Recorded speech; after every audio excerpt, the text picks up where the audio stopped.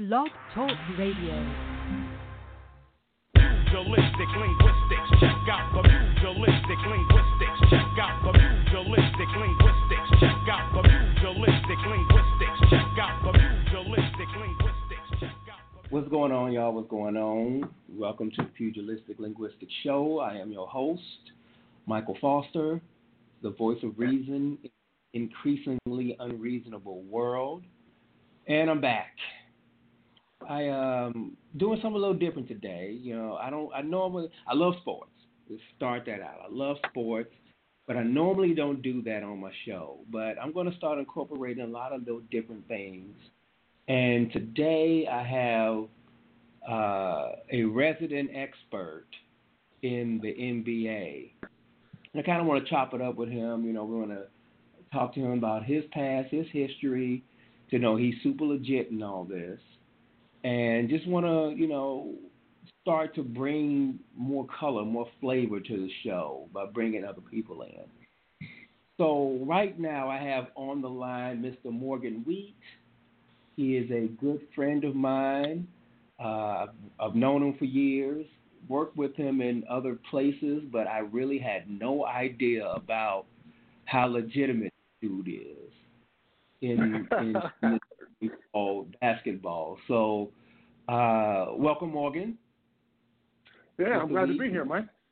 Yeah, thank you, sir, for giving me an hour of your time. I understand, you know, you're a family man, so hours are hard to come by. So I appreciate it. Absolutely. Yeah, so, again, I worked with this cat years ago, and I knew he played ball. Okay, you know, we talked about that a couple of times, but I didn't know he played ball, like with a capital B. So we're gonna, you know, delve into his history to let you all know how legit he is. But before I get started, like I do every time, iTunes, Blog Talk Radio. You can listen to all the older shows. The Pugilistic Linguistics page on Facebook. I got a new logo out there. Check that out.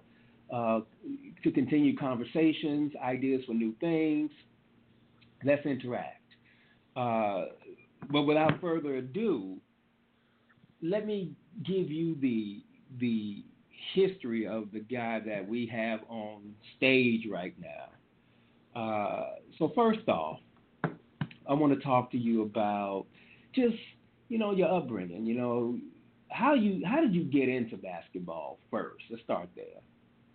Yeah, for sure, man. So really similar. Quite honestly, this is what I'm doing with my son even right now. Just you know, my dad kind of raised me to play all sports. So I did. I played all sports: football, basketball, baseball. Never really dabbled in soccer. And, you know, out of those three sports, honestly, baseball was probably my best one. Really? But baseball, I'll be honest, I mean, I love that sport too, but, you know, you have those days where if you play in the outfield, you might not get a ball hit to you. Or you know, those days can get long and boring. And I just took to basketball, I just took to it. And all I wanted to do was hoop. Like, that's it. From an early age, probably 6 or 7, all I wanted to do was play basketball. And I was real fortunate to have two parents that fully supported me when it came to, especially the sporting side, because, you know, that stuff takes up a lot of time.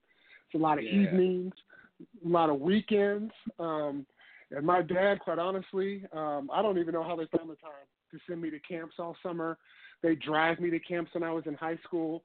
I kind of learned early on, maybe when I was 10 or 11, that I had a pretty good skill set and that I was pretty good and at least as good as people that I was playing against. And as I grew bigger and stronger, and I spent more time basically just not doing nothing but hoop. That's all I did. You know, back then you didn't have the social media. You didn't have Facebook. You know, right. We had video games like the original Atari system, but there wasn't a lot of stuff that, you know, could get you sidetracked. So if you really wanted to focus on something like a sport, then you had all the time in the world to do it. And that's all I did. I really wasn't interested in girls, you know, until I probably got to my later years in high school. All I wanted to do was play basketball and make it to the NBA. like as a lot of young kids' dreams are these days. And that really drove me to spend a lot of time in the gym, in the driveway. That's all I wanted to do. And that kind of got me to have some success. So, yeah, about that, I'm glad you brought that up because, like I said, I've done some research on you. So, all here in West Des Moines at Valley High School, came out in 88, right? Yes, sir. Okay. So, talk to me about that because the reason why I ask is because I stumbled across a Des Moines Register article, 50 Greatest High School Players Ever, and you were on that list. So I'm proud to say I know some 50 Greatest Ever.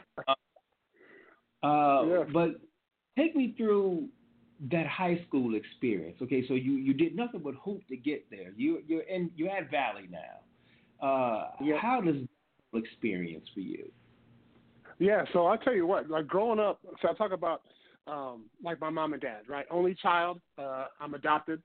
Dad was in the military, so he had that philosophy where, if you're 15 minutes early, you're late, He was really about if you're going to do something, you need to give it 110%. Whether that's schoolwork, whether that's how you treat your friends, whether that's as you get older, whether you're in a relationship, he really instilled a lot of great values in me. And I think that helped set the tone for me, especially, my dad was from a really poor area in Kansas, Topeka, Kansas, right? Grew up very poor, but, came from a good family background with a lot of love. And that's really what he showed me. My mom as well, who actually graduated from East High School. My dad went to Drake, graduated from Drake, and really all the values that him and mom instilled in me carried over to really on the court. And not just that, but getting to Valley to where, obviously, Mike, it's a lot different now. Diversity in high school now is way different. When I went to Valley, there was probably out of 2,000 students in the whole school, maybe, 10 to 15 people of color. And I'm talking about black people. So that was a whole new experience for me, struggling to find dates, that sort of thing when you finally do discover girls at that young age. And really the culture piece, because I was so, my mom and dad, were pretty strict, that basketball was my outlet. That's what honestly contributed to having a social life. I think that allowed me some of the nuances and some of the extra things that if I was just a normal student, and I have a couple of good friends from high school that were black, that whole different demographic, in terms of their environment versus mine being, a so-called star athlete in high school. So it definitely changed my perspective. But that background that my dad instilled in me, coming from a poor town, I love Topeka, it really honed and shaped and molded me to be able to survive. Because I even remember, Mike, I'll be honest, dude, I remember saying, like, damn, it's like, it's like the third girl I've asked out. And I can't, they might go out with me once or twice, but then they can't do it anymore because their parents won't allow it. And my dad would always tell me the same thing. Don't worry about it. You'll be fine. Just wait till you get to college. So, it was definitely a unique experience, man. Well, let me ask you, and this is not something I prepared, but it was something based on something you said. And I think this is very in today's society also. In that, I don't want to call it outcast society of Valley in the, mid-'80s, but yeah. You find your footing. Was basketball your way to develop legitimacy amongst the student body? You follow what I'm asking you? Yeah, for sure. I think there's a lot of truth to that. I dealt with growing up because we were in the same house from like age 7 on through my high school years.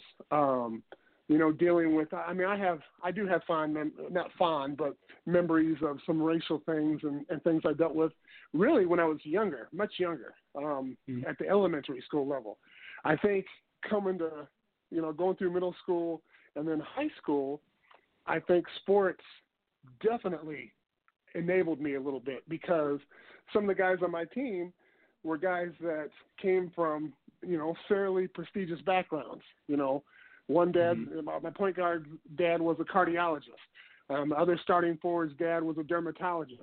So we had folks that came from money, and I think being able to play sports and build those relationships, it definitely it enabled me to have a much fuller high school experience, even though on the dating side, there was definitely some negatives, but, it all worked itself out in the end for sure. Okay.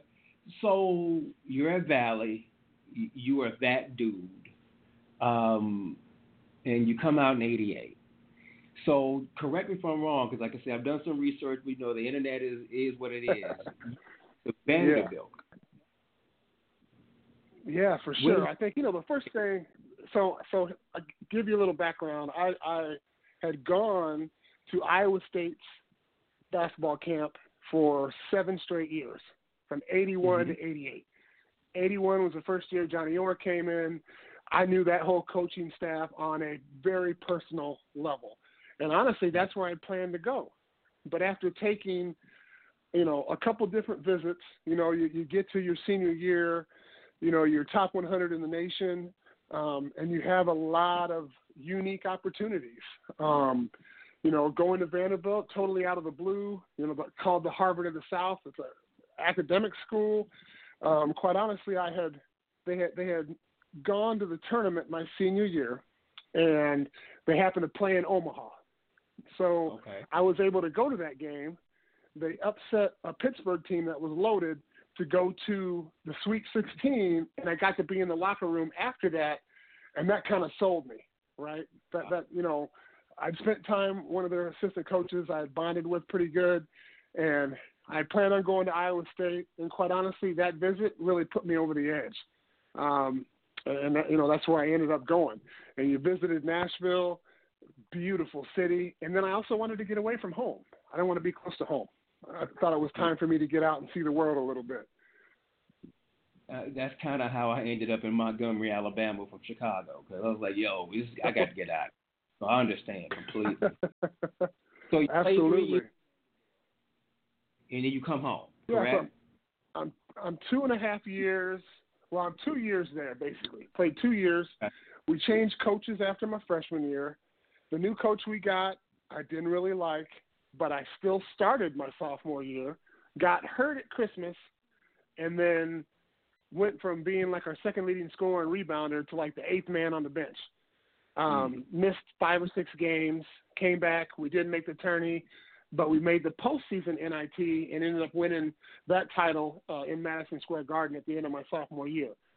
And I decided to go ahead and give Coach another chance the next year because I did start to begin the previous year. But, man, you get in there, you know how when coaches change and you're not one of their recruits, I'm not one of those guys that talks back. I do what I'm asked of. I go above and beyond, whether it's school or training or whatnot. And he just, one of those deals, it didn't click. So called Coach Orr back at Iowa State and then came in the middle of the year.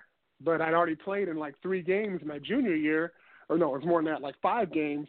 So I lost that whole year of eligibility. So I set out a whole year and a half just to play 1 year at Iowa State.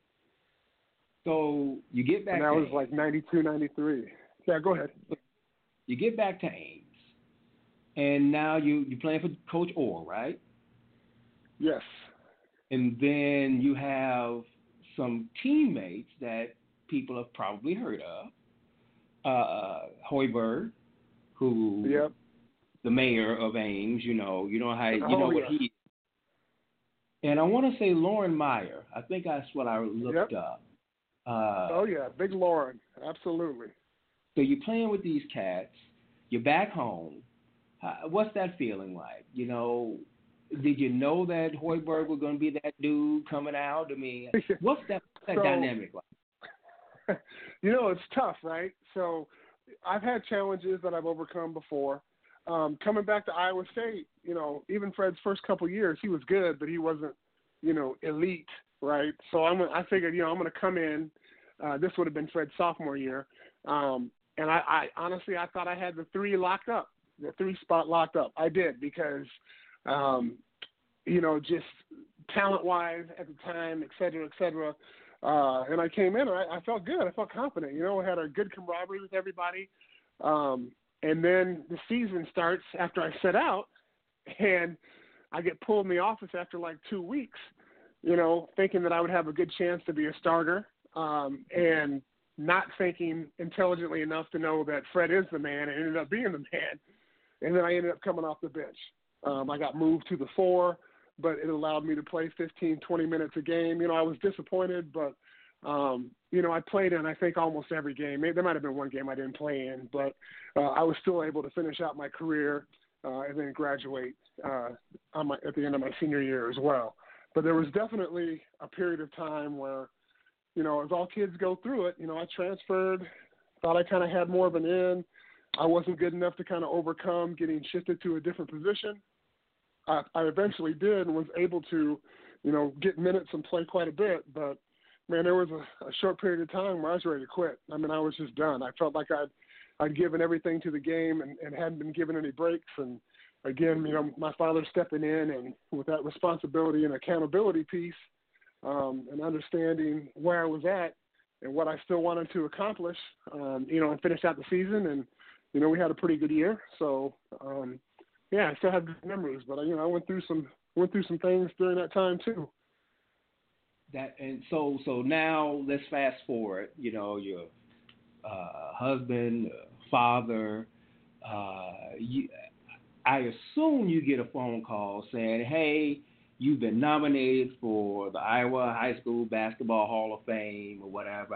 I assume that's how that happens. I'm not a Hall of Fame or anything. Absolutely. So you get that call. It's incredible. It's incredible. So I got an email from Bud Lake, one of the higher ups within the Iowa boys side of the association, and talk about an incredibly, just a wonderful moment, right? 2 moments high school wise, right? That and then being one of the top nominated as one of the top 50 players ever. I mean, those 2 things are so incredible. When you get a plaque for the Hall of Fame and you get to go to the tournament and, I got in before some other folks, that maybe should have gotten in before me. I mean, it was such a special moment and something to really be proud of.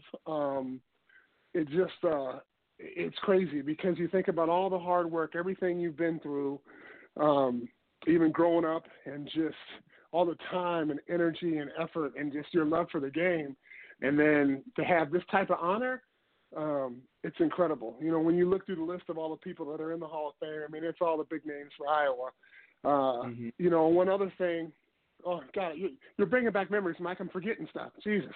So the other big thing was I did not win Mr. Basketball for the state, right, which is the highest honor you can get as individually for the state of Iowa. I probably finished like 3rd or 4th, but I did win the national award, which is the Gatorade Player of the Year for the state of Iowa, which is more prestigious in my opinion because it's a national recognition. So even though I didn't get Mr. Basketball, I was a Gatorade, and usually those 2 are one and the same if you go state to state. It's usually not somebody different. So that was also a special honor for me, that just, that I can still cherish, and things that I'll be able to share with my little man as he gets a little bit older and has a better understanding of that way things work. Cool. So, and that's the Hall of Fame thing for me is really listeners out in pugilistic linguistics land. I worked with this cat for years and had zero idea. So when I looked all this up, I was like, yo, wait a minute. How come he does not shout this from the rafters like daily? Because I know if I'm in a Hall of Fame, anything, I'm going to be out there telling everybody and their mama how great I am. That's probably why. But anyway. Yeah, so that part of it too, Mike, like my dad always taught me, to be humble. Like go out, put in work, do what you got to do, but when it's over, your hard work and everything you do will take care of itself. right? And people might have questions and awards and all that. That's great, but you still got to do things the right way, and you should be humble about it. In this day and age, especially where everything's all, social media and Instagram, everything's all show-off mode nowadays, right? And that's just the way I was raised, and people will find some of the stuff out about me and be like, dude, that don't know that I played sports or anything. And I'd be like, damn, I didn't even know that. It's like craziness. But it's cool, though. It's cool. So get past all that. We fast forward to current day. You are now an assistant coach at North High School here in Des Moines, correct? 11 years, brother. 11 years. So, I'm a cursory follower of basketball. I like the game, but I don't dig it like some others do. You all have led kind of a renaissance for North High School, North Polar Bears basketball, correct? The last few years? Yeah, for sure. It's been going on. So I remember this is after I had both my hips replaced, basically, and I couldn't play anymore, even just recreationally. And I've been talking about coaching. My wife's like, shut up, go get your certification and just go do it. Thinking that I would land at a school closer to home, Waukee or my alma mater, Valley, maybe even Dowling. But I ended up, making a few phone calls. I knew a chunk of the coaches in the Des Moines area, and the North coach I'd known for about 15 years. And, I got a good vibe from him that he was really trying to build something. And North is a school, with one of the smallest enrollments for 4A, that they need good role models, big time. And he really sold me on that because I wanted to be a part of something special, And I remember, I think we won 3 games my first year.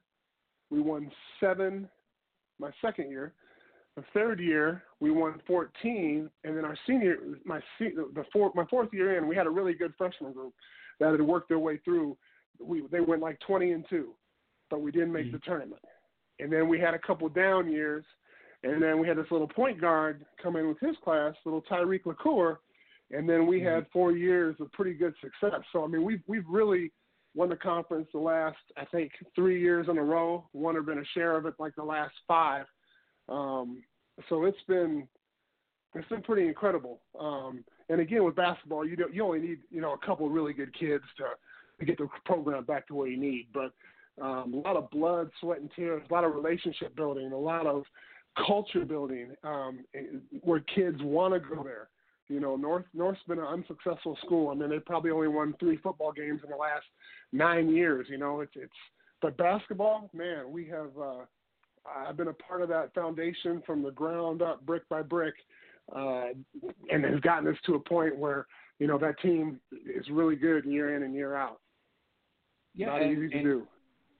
That is something that I've seen people take pride in. Former North Polar Bears that went to school there 30 years ago, let's say. I see them on Facebook just beating their chest out because these kids are bringing back the name, playing ball, basically. So, go ahead.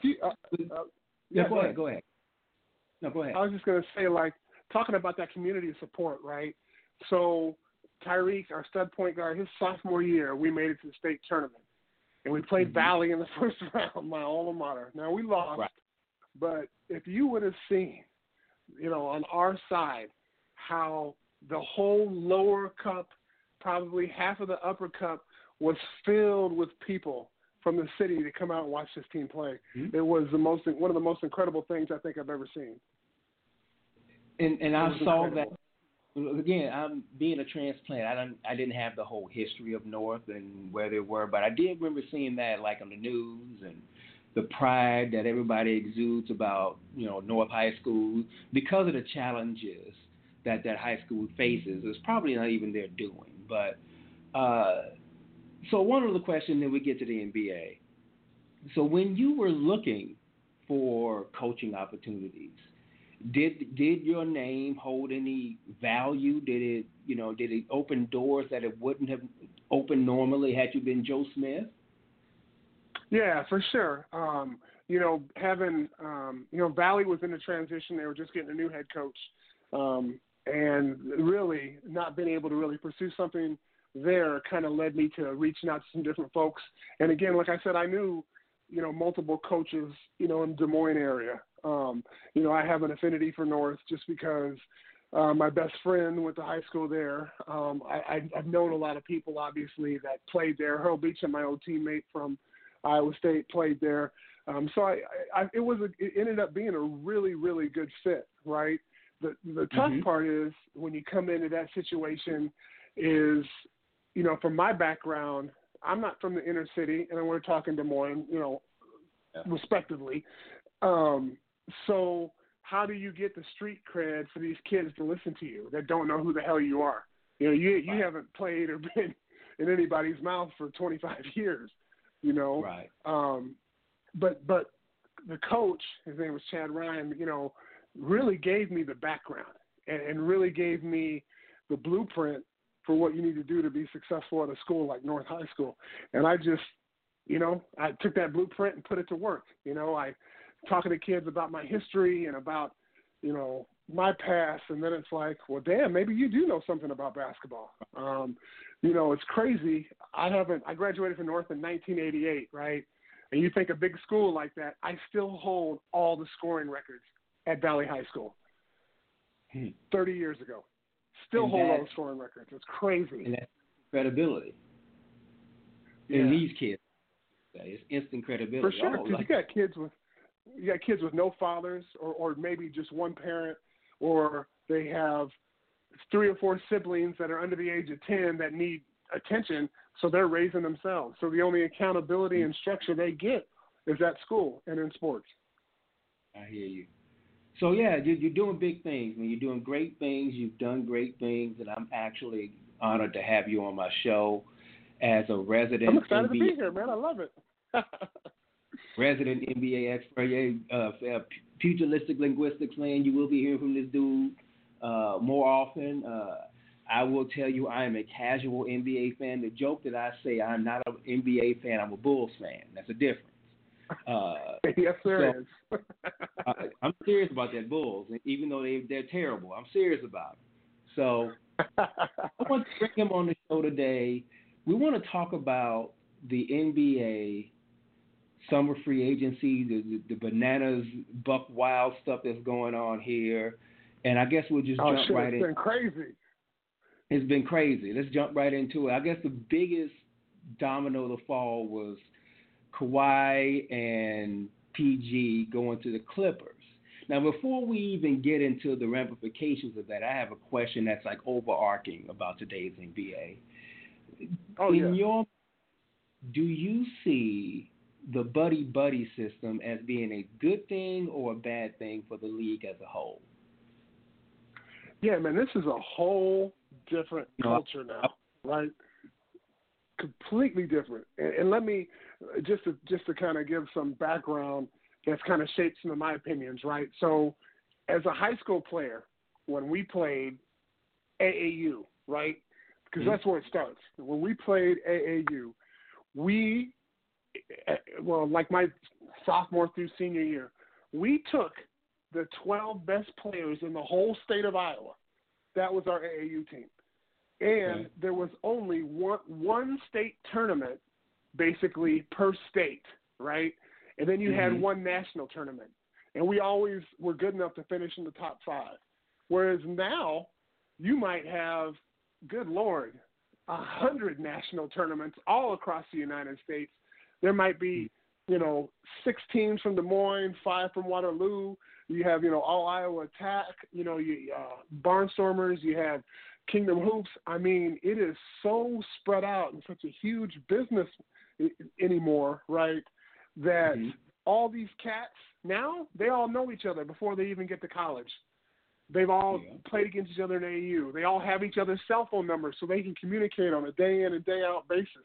I saw the thing about Adam Silver talking about how can we enforce the tampering piece? I mean, you can't in today's world of social media and everything else, these cats talk to each other.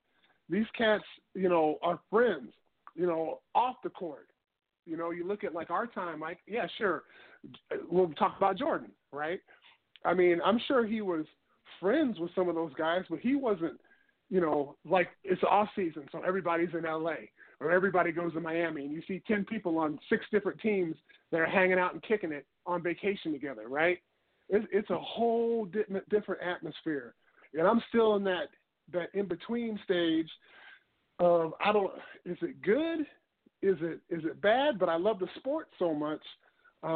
Like when I compare it to the NFL, and I know you understand this, the NFL, it's easier to have a team because those guys don't change teams that often. Like your star players, like NFL, if you have a star player, he's usually there for a good, 8, 9, 10 years before he eventually goes somewhere else. Whereas the NBA, man, these cats change teams, every other year. Durant's on his 3rd team in like 5 years. I mean, it's crazy to me. So this is where I'll step in and say, because you say you kind of on the fence with it. See, for me, I'm really on a get off my lawn type thing. I'm that old look, Mike didn't team with Bird and Magic didn't play with Isaiah because they wanted to beat each other. I want to win, but I want to go through you to do it. If for no other reason, I can talk shit to you over the summer because I just beat you to get here. And that, in my mind, is what makes me itch in places about today, where it is buddy-buddy. Don't get me wrong, I'm not saying it's good or bad for the league. I'm just saying for me as an old curmudgeon, it drives me bats. Because I'm like, look, no, I want to beat you. And then we could be friends later. But there's a huge part of me, Mike. It's the same way too. For me, everything's about, the 3-ball and the dunks. The mid-range game obviously is done, at least for now. And it's hard because, these cats, the competitive spirit. The rivalries of the old days. Lakers, Celtics, Boston. Jordan's time, I mean, Rockets, Orlando. I mean, it is just a different time. These guys are all about big money, right? They're about building wealth, and they know that if they can team up with one of their buddies, win more titles, have more, be in the spotlight more, it's going to allow them to continue to build wealth. LeBron wants to be a $1 billion, and wants to be like the first one to have $1 billion, right? It's just, it sets the tone for the culture, and I'm still torn, right? I'm old school too, to a certain extent. Like Steph Curry, who's an incredible player, but man, the shimmying and all that shit when you knock down threes left and right, and just some of that part of it, I wish guys would just come out and go to work and call it good, like Kawhi. Love Kawhi. A dude goes out, puts it in, calls it good. But again, he's leaving Toronto, a team he just won a title at, right? To come all the way back home. I mean, I know there's reasons and whatnot, but man, today's NBA it ain't the '90s, bro. Not even close. It's sometimes it's crazy to me. Let's start there. Let's start with Kawhi and PG. Going to the Clippers, which there had been inklings that Kawhi was going to LA, to the Clippers. He talked about the Lakers, and I got a couple of things about Kawhi and the PG thing. But here's my deal. This is a curmudgeon in me coming out again. I understand Paul George wanting to leave Oklahoma City. Russell Westbrook will never be a championship point guard, in my estimation. So I get the fact that he signed this long-term deal last year, he wants out. But the other half of me says, but you just signed this long-term deal last year. You should honor it. Again, that's me being that curmudgeon. Right. What seismic shift did that move make in the NBA? And we'll get to the other moves individually, but the Kawhi and PG going to LA, and the Clippers not giving up much to do it now. They gave up a bunch of picks. Right. They gave, Shai Gilgeous-Alexander, who's a good player, but they kept most of that team intact. What seismic they still have do you think? for honestly, man, I look at that and I think the signs were in the water, like from the previous 2 years, right? LeBron comes to L.A. There's rumblings that Paul George would ultimately like to play in L.A. too. I don't think PG wanted to play with LeBron for whatever reason, so he signs with Oklahoma City. And then Kawhi, he's from L.A. Once, obviously. It's crazy to me because all the pundits had, well, what I'm hearing is Toronto first, Lakers second, Clippers third, which was completely wrong. So I'm like, these insiders don't even know what the hell's going on. But to me, the signs were clear. He wanted to go back to L.A. I thought he tried to make it work with the Lakers. It didn't. Clippers were the next option. And then PG saw an opening, and Kawhi, according to the reports, right, called him, right? And then they connected, and you know how it is. It's a player's game in the league. You go to the ownership, and you're like, dude, I'm not going to play anymore. You might as well trade me because I want to go to L.A. I want to do this. And guess what? They let you do it. So, unfair question alert. Does that move, Kawhi and he going to the Clippers, make them an instant title contender? It does, but not just because of those two pieces. They got Doc Rivers as a coach is fantastic. You already have two additional defensive studs in Patrick Beverley and Montrezl Harrell. Additionally, Sweet Lou coming off the bench, dropping 30 on random nights. So they have the parts were already in place when you put those two in, and what they lost and what the Clippers lost. Yeah, that team is going to be solid. It's going to be real solid. So let me go across the hall to the Lakers. Yeah. Now, LeBron essentially blew up last season with the Anthony Davis talk. Yeah. I don't know if he understands the nature of a young player, a young dude trying to find his way, but when you basically say all you cats are up for grabs because I want this dude, you can't help but to fracture a young dude's psyche. Hell, you LeBron James. Your word carries weight. So he basically firebombed the season trying to get Anthony Davis, didn't get him. Okay, so now AD is there. AD is there with LeBron James, and they're actually fleshing this roster out with some decent cats. Yeah. But I ain't gonna lie, I really like the moves LA's made. A lot. Yeah. A lot. I don't think. Oh, but Pelinka in the front office, he's an idiot, and I just thought he was going to. Idiot. I just really did. But okay, so you got LeBron, you got AD, you got a bunch of serviceable cats around him. In the void at the top of the West is the Staples Center, the epicenter of the West in 2019, 2020. Oh, yes. Oh, between the Clippers and the Lakers, man, they're going to be that rivalry is going to be fire next year. Ooh, it's going to be good. It's going to be good. With the Warriors basically dead in the water next year, Clay is out pretty much the whole. They just cut Livingston. They're in upheaval right now. Big time. There are some cats out there that I think, some teams out there that I think are going to surprise some folk. I really like Utah. I don't know why I like Utah. Utah's made some nice moves, though, man. With Conley, and a couple of their recent trades, they're going to be solid. They're going to be rock solid. Yeah. So, but is that roster good enough to surpass the Lakers or the Clippers or Houston, who pretty much stood pat? But they're probably going to. It wouldn't surprise me if they end up doing something too with some of the turmoil going on there as well. Denver obviously is another good one. So man, I'm so gassed for the NBA next year. Woo, it's gonna be good. But here's the deal. Here's the killing part about it all. Is Utah good enough to overtake LA? I don't know. I say no.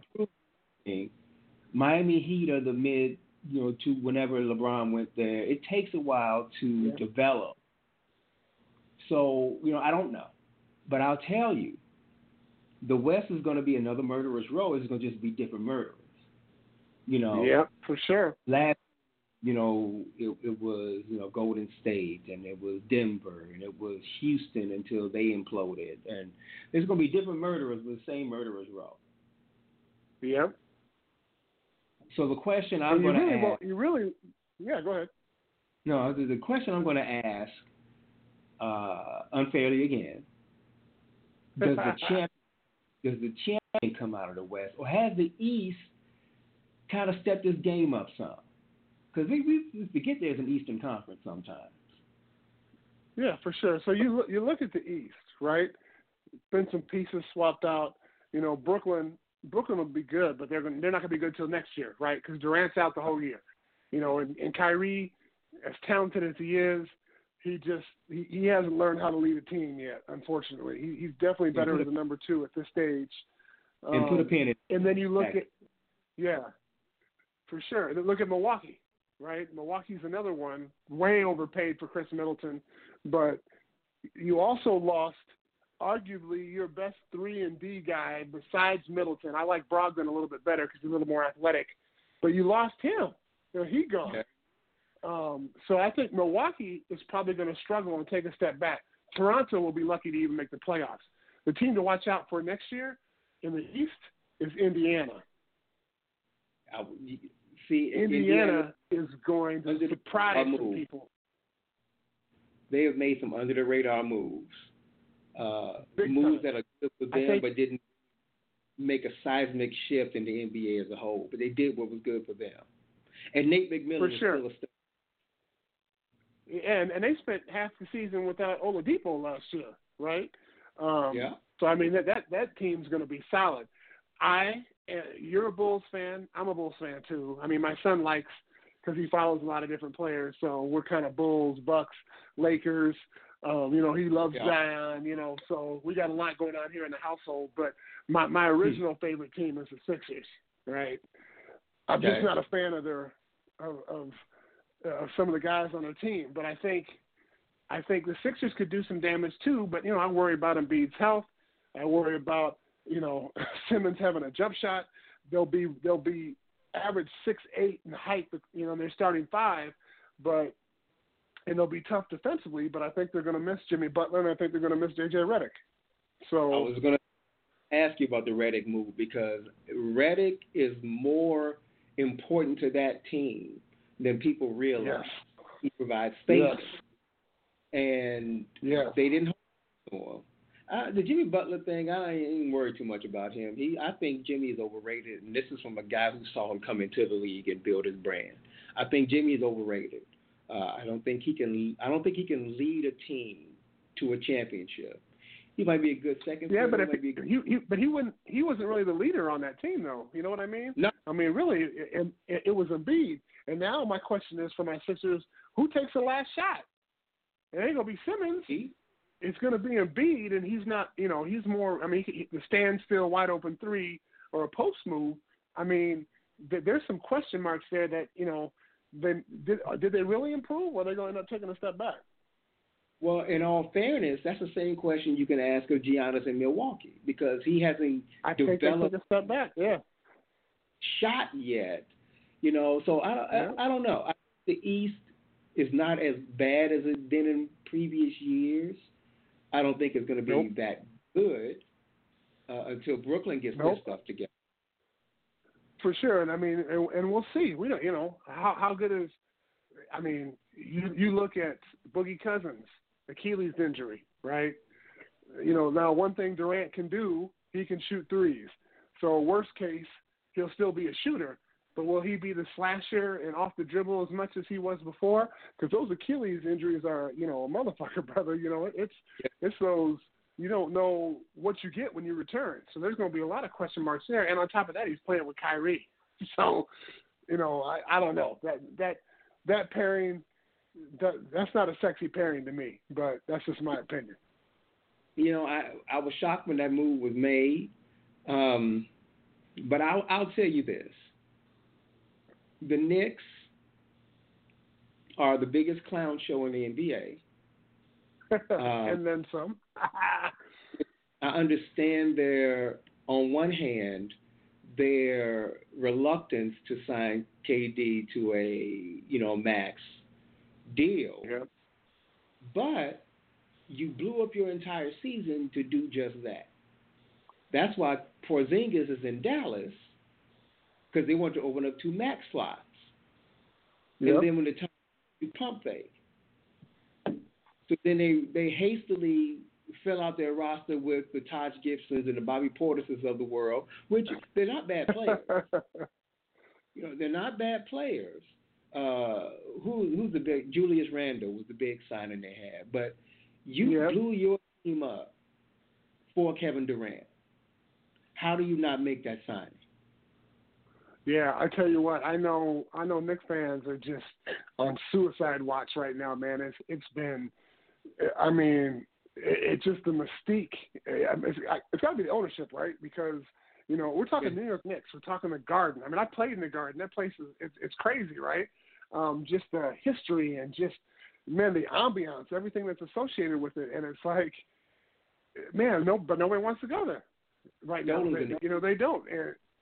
And they're not making the right pitches as an ownership group to get folks to go there. It's been a fire sale here for a minute, which is unfortunate. But I don't understand how you blow up a season, and then when the time for one specific thing, that's the killing part about it. They didn't just tank to be tanking to get R.J. Barrett.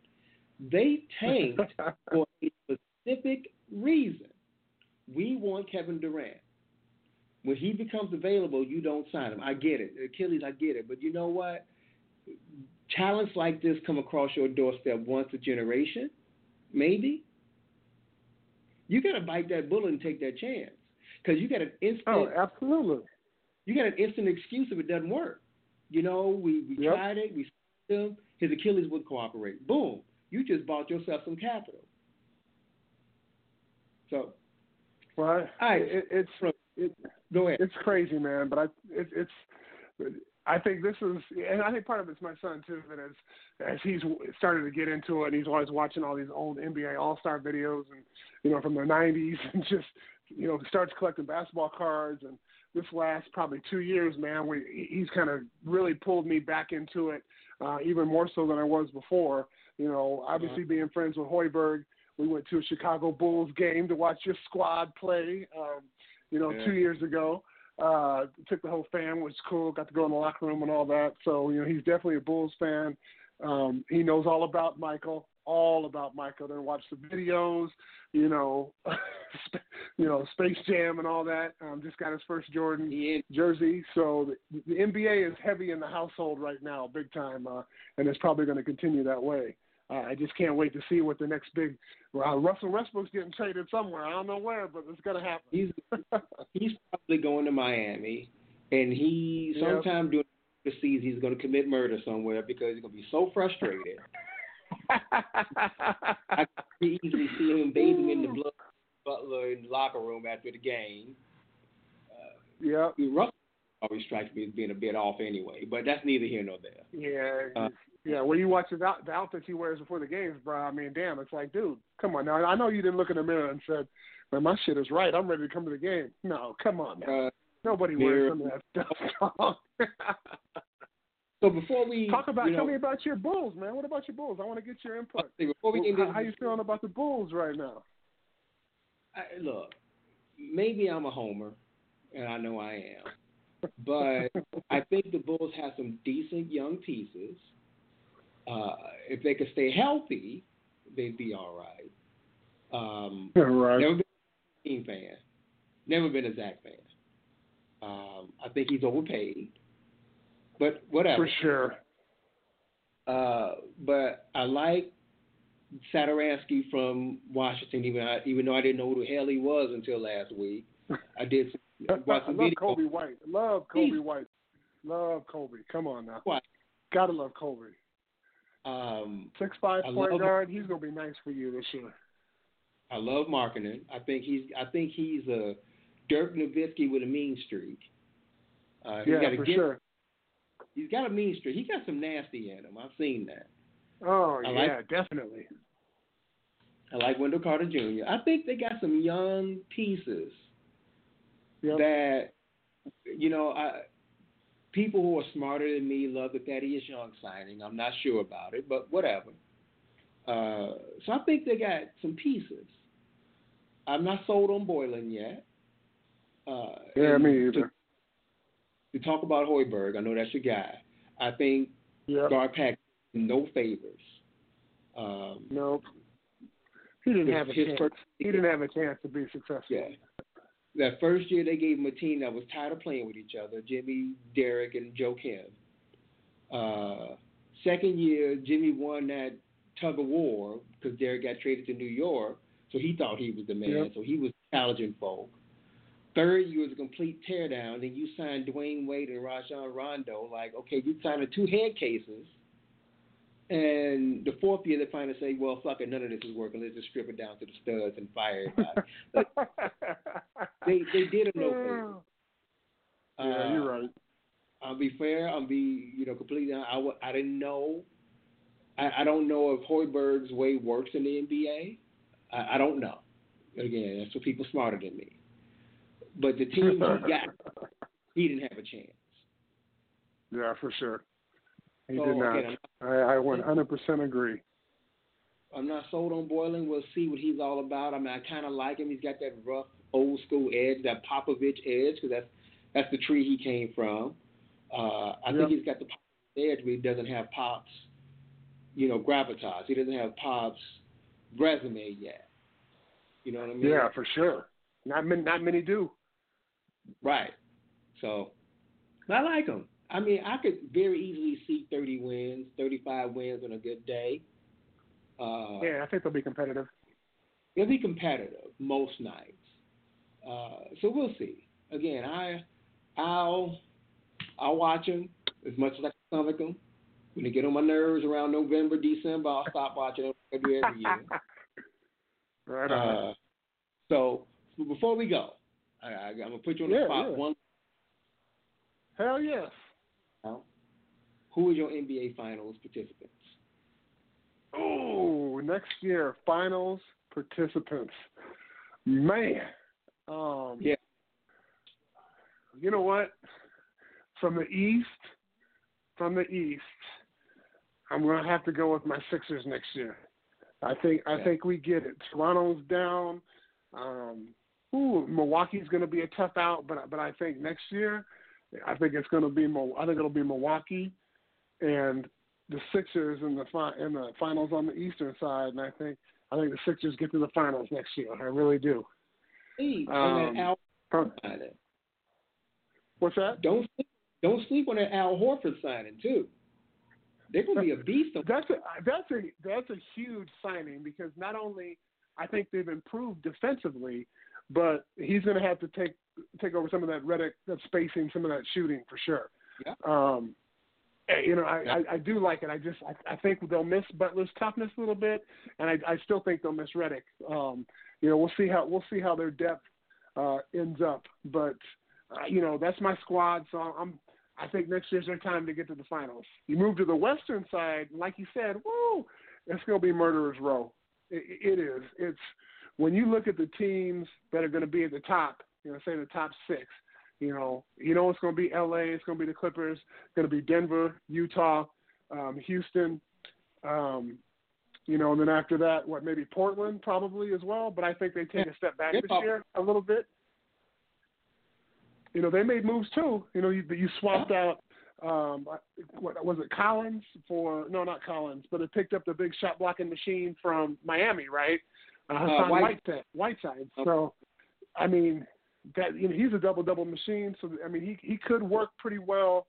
Honestly, I think he could work pretty well in their system. But when you look at the Clippers roster, and I look at their head coach Doc Rivers, and then you look at the Lakers, who won't be good early, but barring health for both teams, right? Because Kawhi's had some health issues. Obviously, LeBron, Anthony Davis had health issues. This will be a full season of rehab and strengthening for Boogie Cousins. But I look at that Laker roster and the signings they've made, because even from the coaching perspective, like even in high school, you got guys that play roles. You got your two studs. You got 2, 3, and D guys that are both solid, and Avery Bradley and Danny Green. You look at Boogie, who's going to come back strong. You'll have a low post presence if needed. You look at, they signed the kid that played off the bench for Golden State, that Quinn Cook. That kid's solid too. Yeah. And then you have Ingram that can rain, Kuzma to rain down threes. And they're probably not done, because quite honestly, if Iguodala gets released, they might scoop him too at the minimum. Yeah. I think they have some. I know they brought Rondo back, but they have some really nice role-playing pieces to go around LeBron and AD. And barring health, I think that might be a 7-game series. And I honestly, I don't want to jump on the bandwagon, but when you look at the talent of those teams compared to, again, it's not about the regular season. It's about making it to the playoffs. That's what it's about. It's about where are you at in the play when you get to the playoffs. Are you healthy? Because if those two teams are healthy, I mean, it's going to be tough. I mean, I'd probably pick the Lakers because I am a LeBron fan. I'm not kind of a bandwagon jumper. He's just one of those cats that, he's had some mix-ups, but he's never been in the news. Some of his philanthropic work, his family side. I mean, that makes me a big fan of that dude, big time. I mean, big time. And I think this, barring injury again, man, I like the Lakers. I really do. Okay, so we got Philly and the Lakers. And I'm not going to ask you to make Woo, Philly and the Lakers, like old days back when we swept the Lakers in like '83 with my Dr. J squad. Oh yeah, that's what I'm talking about. Yes. I'm not going to put you on the spot there yet. We'll do this at the end of the summer.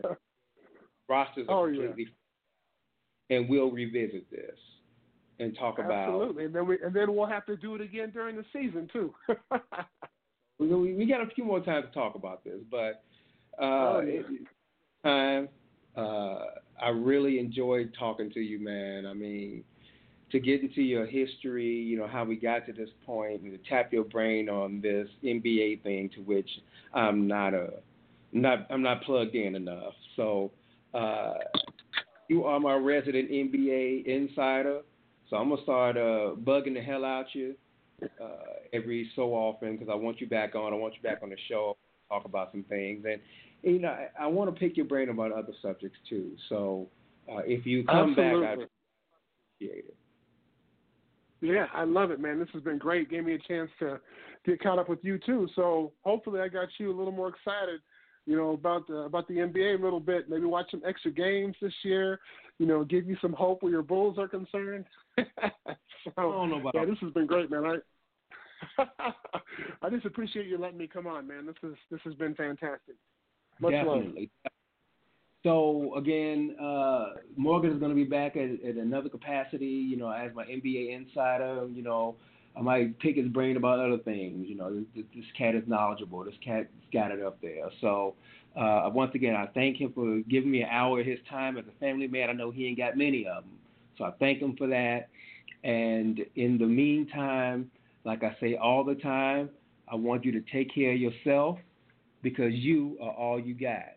And again, Morgan, appreciate it. Anytime you want to act, feel free. All right, that sounds good, man. I appreciate it, Mike. Thank you. Take it easy, man. All right, later. Pugilistic linguistics, check out the pugilistic linguistics, check out the pugilistic linguistics, check out the pugilistic linguistics, check out